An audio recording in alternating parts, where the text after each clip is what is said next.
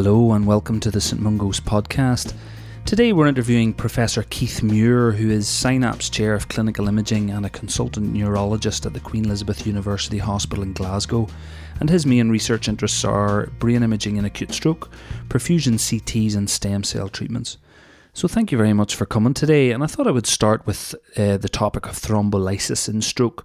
There seems to have been certainly a little bit of scepticism that has entered into the medical world, often from people outside of the stroke community. In fact, some people who have analysed the data and have questioned some of the methodology and the validity of the research, and have questioned whether there is truly a significant benefit versus the risks involved in thrombolysis. So I just wanted to start by asking you, do you think it's fair that some people have had some scepticism around thrombolysis? And if not, what would you say to the cynics? It's always appropriate to be sceptical about any new treatment, but I think the situation with thrombolysis for stroke is somewhat unfair and doesn't always understand the condition or the trial data properly. Within the stroke world, there's certainly no doubt whatsoever regarding the efficacy of treatment, and the aggregate data from individual patient data meta-analysis very clearly illustrates the risk-benefit balance that we all accept. I think it's only arisen as an issue in certain emergency department services globally where they perhaps had a different involvement with acute stroke management compared with what would be normal within the UK. So I think some of the scepticism centres around the perceived benefit of the treatment, and in my understanding is there have been 13 major clinical trials and only 2 showed a really positive favourable outcome, and the rest seem to show either no positive outcome or a tendency towards a negative outcome. So I was just wondering what your interpretation of this was and how the stroke community as a whole interprets it so differently from the cynics. All of the trials have been modest in size by comparison with what has been evident in other things like cardiology. But that's a consequence of stroke being a much more varied pathology and the effect sizes that we're dealing with being very different from what's typically seen in a cardiology study. So it has become progressively more and more difficult to justify very large-scale trials in the face of evidence of efficacy. There's also a very strong time dependence for benefit. So whereas there's still evidence for benefit many hours after onset of symptoms in a cardiac trial, we're dealing with efficacy that disappears within the space of a very few hours. And the time dependence of treatment is a distorting factor if you simply look at the headline results of individual clinical trials. So the NINDS trial that gave us the first clear evidence of efficacy and was the basis for licensing in North America, had a nominal time window of 3 hours, which was revolutionary at the time. We were still commonly conducting trials with time windows of 8, 12 hours or longer. But the NINDS trial recognised that from animal model data, we had a very short time to intervene, set a 3-hour window, which seems an extraordinarily high hurdle at the time, and additionally required that sites could only recruit in the 91 to 180 minute time window if they had also recruited a patient in the 0 to 90 time window, which gave this feature unique to that trial of having half of its recruitment within the first 90 minutes after onset and the other half in the 91 to 180 minutes. And because the effect is so strongly front-loaded into that very early time point, that trial was the one that showed an effect. Trials that were run at about the same time, the ECAS-1 trial being one of them, subsequently ECAS-2, each had 6-hour time windows, but had an average time to treat patients of somewhere closer to 4 to 4.5 hours. And out at that time point, you're dealing with a much, much smaller effect size. So it's almost inevitable that you end up with just taking the superficial headline results of individual trials, missing what is the effect that only really emerges when you look at the individual patient data in aggregate. And the individual patient data meta-analyses are the ones that really illustrate the shifting risk-benefit balance over time, which otherwise is easily lost in the fog of individual trial data. So based on the studies that we have, do you feel that we require any further research into the efficacy and suitability of thrombolysis, or do we have enough? The further research that's needed is into improving elements of treatment, such as, do we have the best agent? Do we have the best dose? Do we have the need for combination of therapies? But in terms of, is it ethical to do a further trial comparing against a placebo, I think the unequivocal answer from the stroke community would be no. This is not something that should or could be done. Do you think thrombolysis has a long future ahead of it when we consider other options that are potentially in the near future, such as thrombectomy? Thrombolysis is the future and will remain the future for a large part of the population. Thrombectomy is very exciting, but we should not lose sight of the fact that 90% of all the clinical trial data on thrombectomy are in patients already treated with thrombolysis. For most places in the world, thrombectomy is a distant dream. There is no chance of accessing an expert service within the timescale that's required. Therefore, thrombolysis is the only option that's likely to be there for the majority of people worldwide. What we do need to do is access thrombolysis more quickly, and we have, all of us, considerable amounts of work to do to optimise the onset to treatment time, which is the single biggest factor in determining potential benefit from treatment.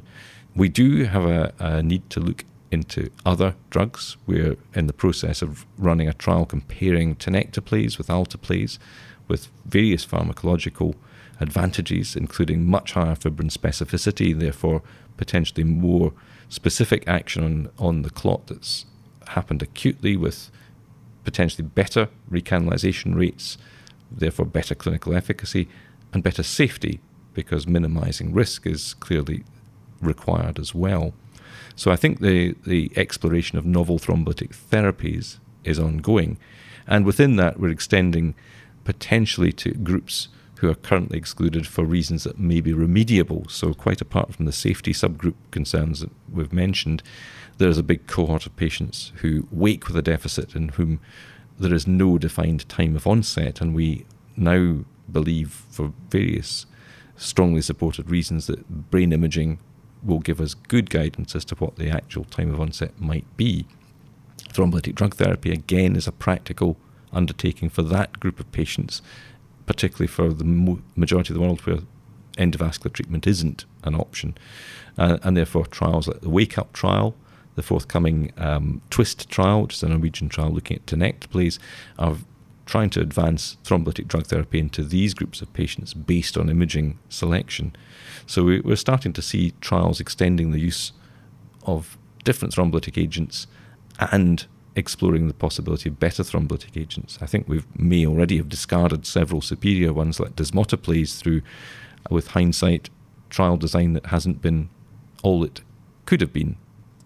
I suspect it will be quite hard to lay to rest the scepticism surrounding thrombolysis, but would it be fair to say, in your opinion, that there seems to be a lot of unnecessary concern around thrombolysis, and in fact the people that actually deliver the treatment and I guess take care of the consequences that may or may not arise are actually satisfied with it? Yes, I mean, we do appreciate there's a risk-benefit balance. There are very few treatments in medicine that come without side effects, and the brain is a pretty delicate organ. But I think the principle is very clear. We have good data from animal models that say opening an artery that's blocked is generally a good thing. We have good observational data from clinical studies that say an artery that opens is a good thing. We have clear evidence that thrombolytic drugs open arteries, and we have clear evidence now from thrombectomy that opening arteries in other ways is beneficial. So the fact that there is a small risk of intracerebral hemorrhage shouldn't deter us and distract us from the fact that we have a colossal volume of evidence that says opening an artery, if it's blocked, is generally quite a good thing. So perhaps we could talk a little bit about thrombectomy, if that's okay. I'm sure we've all heard little bits and pieces about it, but perhaps aren't as familiar to what it actually will entail. So if you don't mind just giving us a little bit of the basics, what relevance it may have to emergency physicians, and how far away you believe it is from being a more widely available treatment. Thrombectomy was investigated since the mid-2000s as devices have been developed to try and extract clot from intracranial vessels. And that's had an impetus because we recognise that, predictably, thrombolytic drugs are least effective in the patients with the most severe strokes. So if you have a very large clot in a main artery, the internal carotid intracranial portion, or the proximal middle cerebral artery, we know that your rates of recanalizing these vessels with intravenous therapy alone are poor, probably less than 1 in 10 for the internal ICA occlusions, and about 1 in 4 for the proximal middle cerebral occlusions. So we have a treatment that works but not very well. It's inevitable. A big amount of clot is not digested away by essentially an enzymatic treatment in sufficient time to save worthwhile amounts of tissue, and that is unfortunately happening in the patients with the most severe outcomes. So the big impetus for developing alternative treatments, and that led initially to a generation of devices which included the Mercy device, a little corkscrew that was designed to try and go round a clot and pull it out, and that showed some evidence that this was opening arteries more successfully, more frequently, but without any evidence from clinical studies to suggest this was benefiting patients significantly. So clinical trials followed. We've had 8 in total, which have reported randomized controlled trials, mostly based around single countries. PEACE was the trial that we led in the UK, but the Dutch were the first to get there in late 2014 with a trial called Mr. Clean, which was a trial comparing best medical care, most of the patients receiving intravenous thrombolysis as part of that, with the best medical care and additional thrombectomy in patients with a large vessel occlusion in the head. And it showed very decisively that they had a substantially improved outcome with thrombectomy being given in addition. All of the subsequent trials that were still ongoing at the time were discontinued after the Data and Safety Monitoring Committees paused for review in light of the Mr. Clean results, and the interim analysis essentially confirmed that all of the other trials, even some that were very small, showed such substantial benefit that it was unjustifiable to continue randomizing. So by the end of April or May of 2015, all of these trials had discontinued. Now, the aggregate data from all of these trials has been assembled as part of what's called the Hermes collaboration, which incorporates the 7 trials that have used predominantly stent retriever technology, which is essentially a stent which is expanded round about the clot in the intracranial vessel, but then collapsed and extracted, with the clot usually being snared in the device.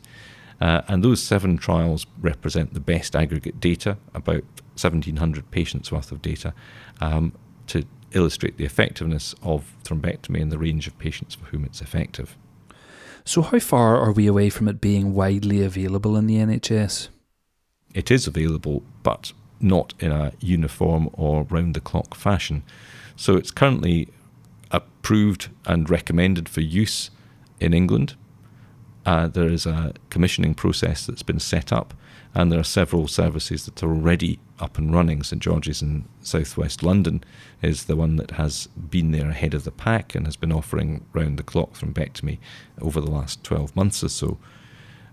We are various stages behind that in every other part of the country, but there have been very successful services in other places, including Belfast and Bristol, where they've had local interests, and in other territories this is developing as possible.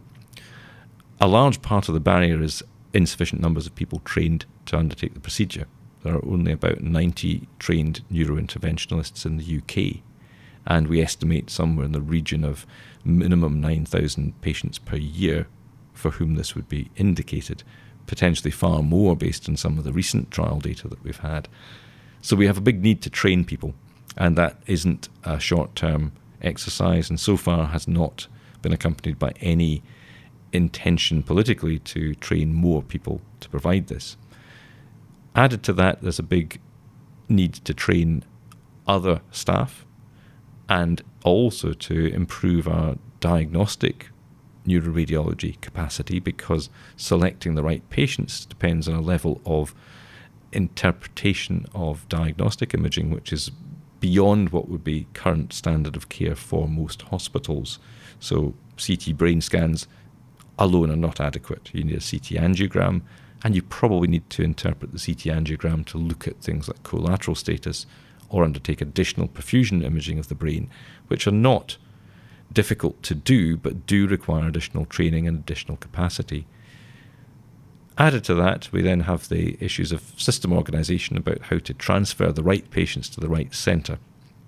So if we have 29 neuroscience centres across the UK, we have a major undertaking to get all of our patients who may benefit to those centres, and do so very quickly, because the one thing that's very clear from the combined data from all of the thrombectomy trials is that we don't really have more time to play with.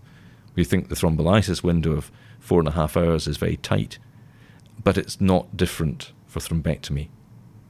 So fundamentally, if you're taking all comers with a blocked major vessel, we are needing to start reperfusing the brain, probably finish reperfusing it in the 5 to 6 hour window.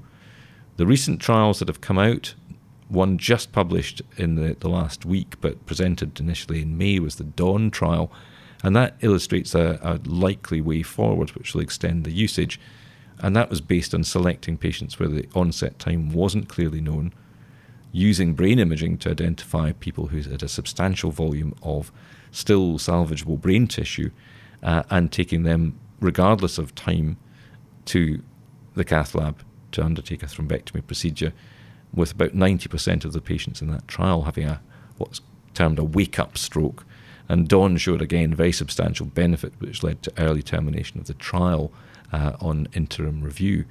So DAWN may well further emphasise the need for more sophisticated diagnostic imaging and significantly extend the number of patients for whom we should be considering this treatment. What we don't yet know is how many patients were screened in order to identify the 200 or so participants in the DAWN trial. It may be a small proportion of the patients that we see. It may alternatively be quite a large proportion of the patients that we see, and that's not something we currently know terribly well. But worldwide, this is a big challenge for everybody, and even in centres where they've got a well-established cohort of neurointerventionalists available, there are still major issues about systems organisation to ensure that the right patient gets quickly to the appropriate centre and doesn't linger at an intermediate location, because that's a recipe for slow treatment, which, exactly as for thrombolysis, leads to a much smaller effect, much smaller benefit. So what do you believe is the future of stroke? What should we expect in the next 5 or 10 years? We need to get faster at doing things that we need to do to reperfuse the brain.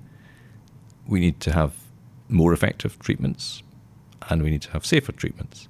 And that's going to be a combination of thrombolytic drugs, thrombectomy, but much better patient selection using smarter brain imaging, which we are needing to expand across many more centres.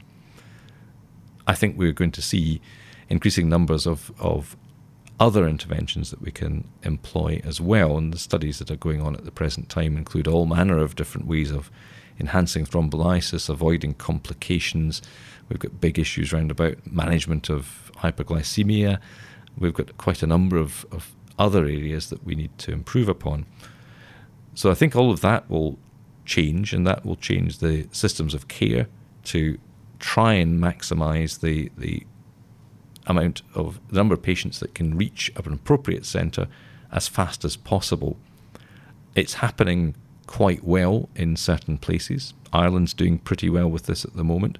Scotland, some way behind just now, and we've got geographical challenges and logistical challenges which are going to be quite significant to try and ensure that we have reasonable equity of access. But much like cardiology and PCI, it's not going to be possible to provide that for the entire population round the clock. We're going to have to maximise the benefit for the greatest number of patients.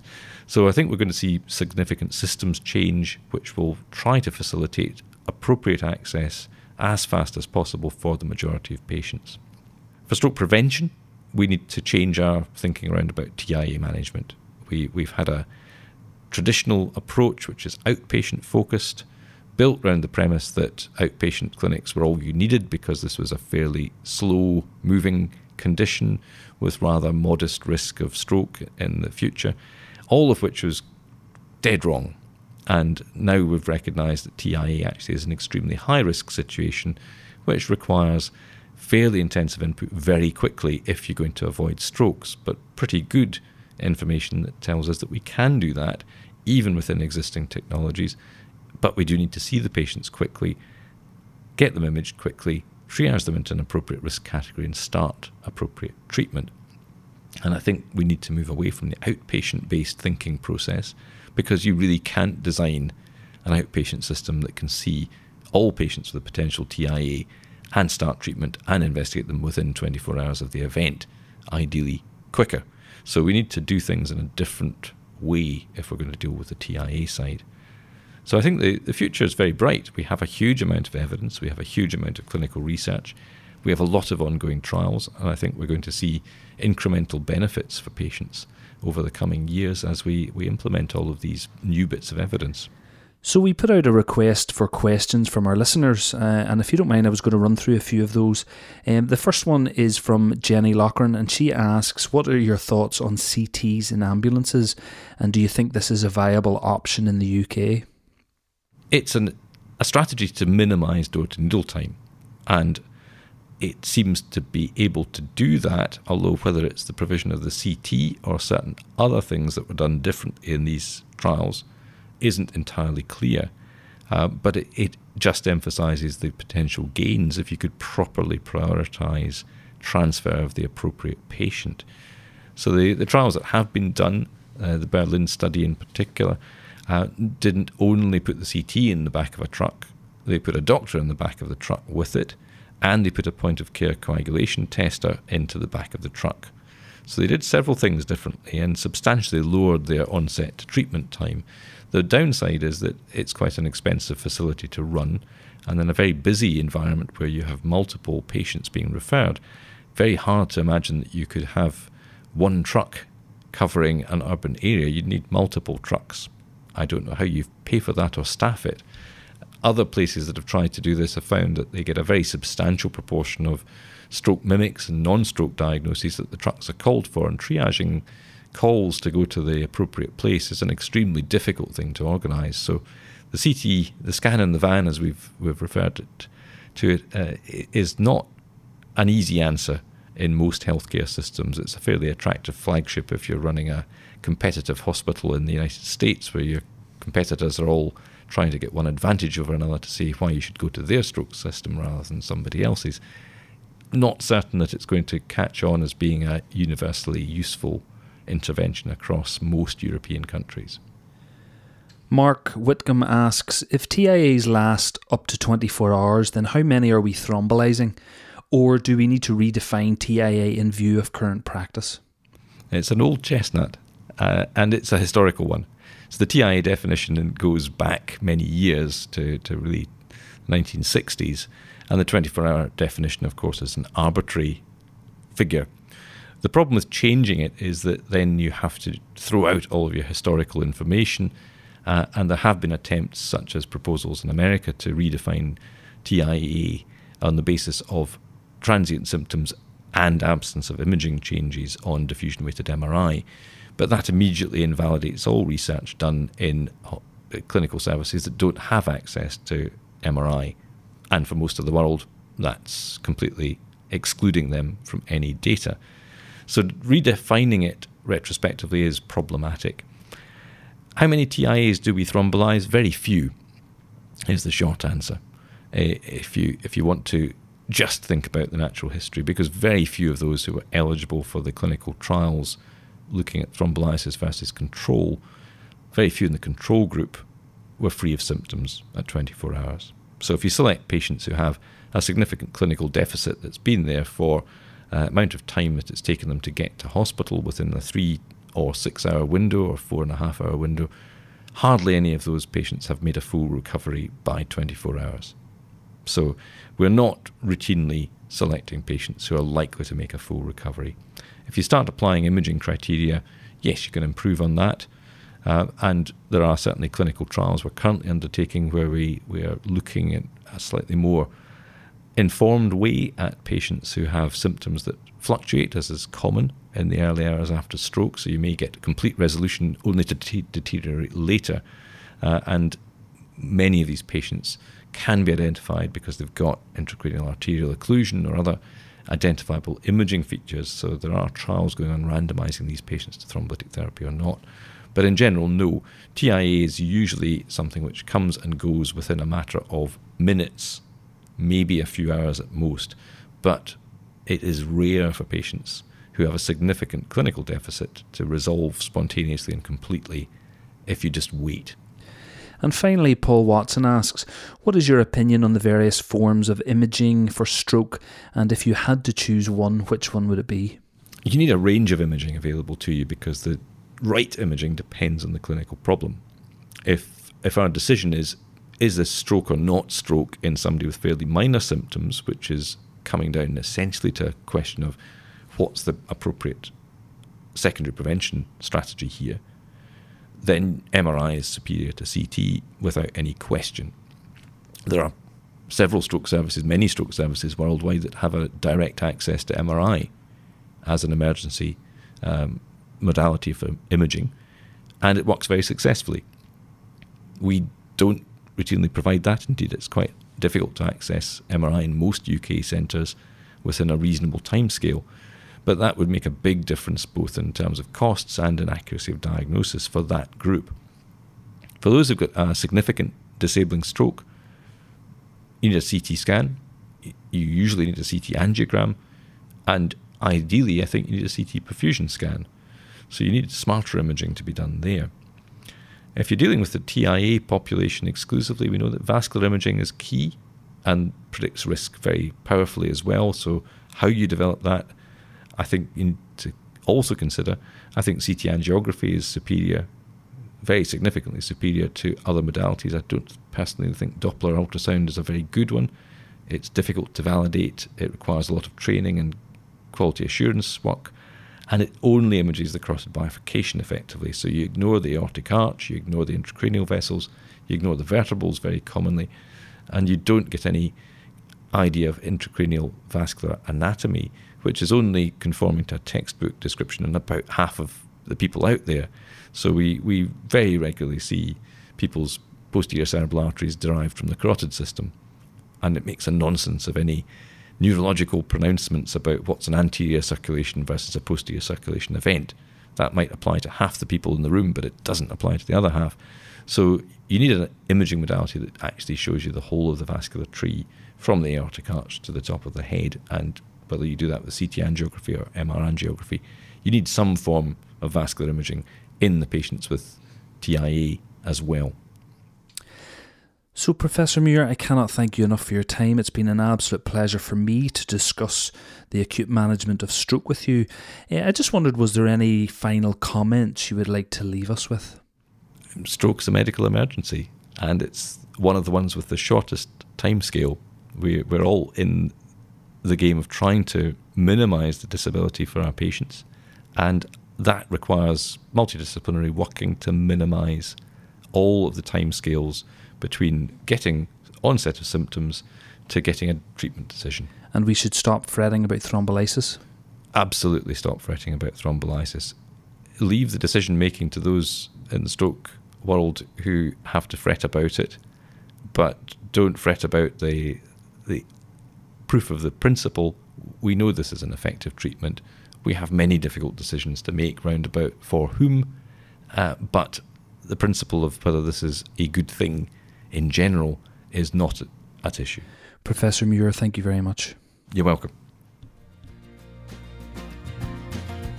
So many thanks for listening, and a huge thank you again to Professor Muir for his time. I think my main take-home points from this are that the stroke community as a whole are extremely satisfied with thrombolysis and are somewhat perplexed by all the scepticism surrounding it. I think they don't doubt that there is some risks, but I think all future research now is going to go into refining the correct agent to use, the correct dose to use, and how we can deliver it more quickly, and as well as further research into imaging such as perfusion scanning, to help us better identify the correct patients to deliver thrombolysis to. In terms of thrombectomy, it's very exciting, it's coming, but I think on the whole it's going to be confined to specialist centres. So I think before we get over all the logistical hurdles, I think thrombolysis is still going to be the future for the majority of stroke patients, certainly in the UK. And finally, in terms of TIAs, I think we're increasingly identifying these as high-risk events, and I think we're trying to investigate and treat these earlier and earlier to prevent strokes. And I think the old definition of TIAs as resolving within 24 hours is indeed old, and I think the stroke community would consider TIAs as generally resolving within a matter of a few minutes or up to a few hours at most. So by the time people are receiving thrombolysis, the vast majority have already resolved. So we're probably thrombolysing a lot less than we think.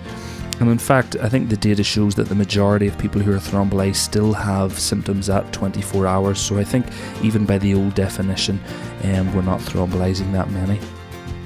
So thank you very much for listening. Please visit stmungos-ed.com for the show notes, where there's links to further information regarding strokes. There's also an opportunity to leave comments, and there's lots more additional educational resources for your enjoyment. Thank you very much for listening, and take care.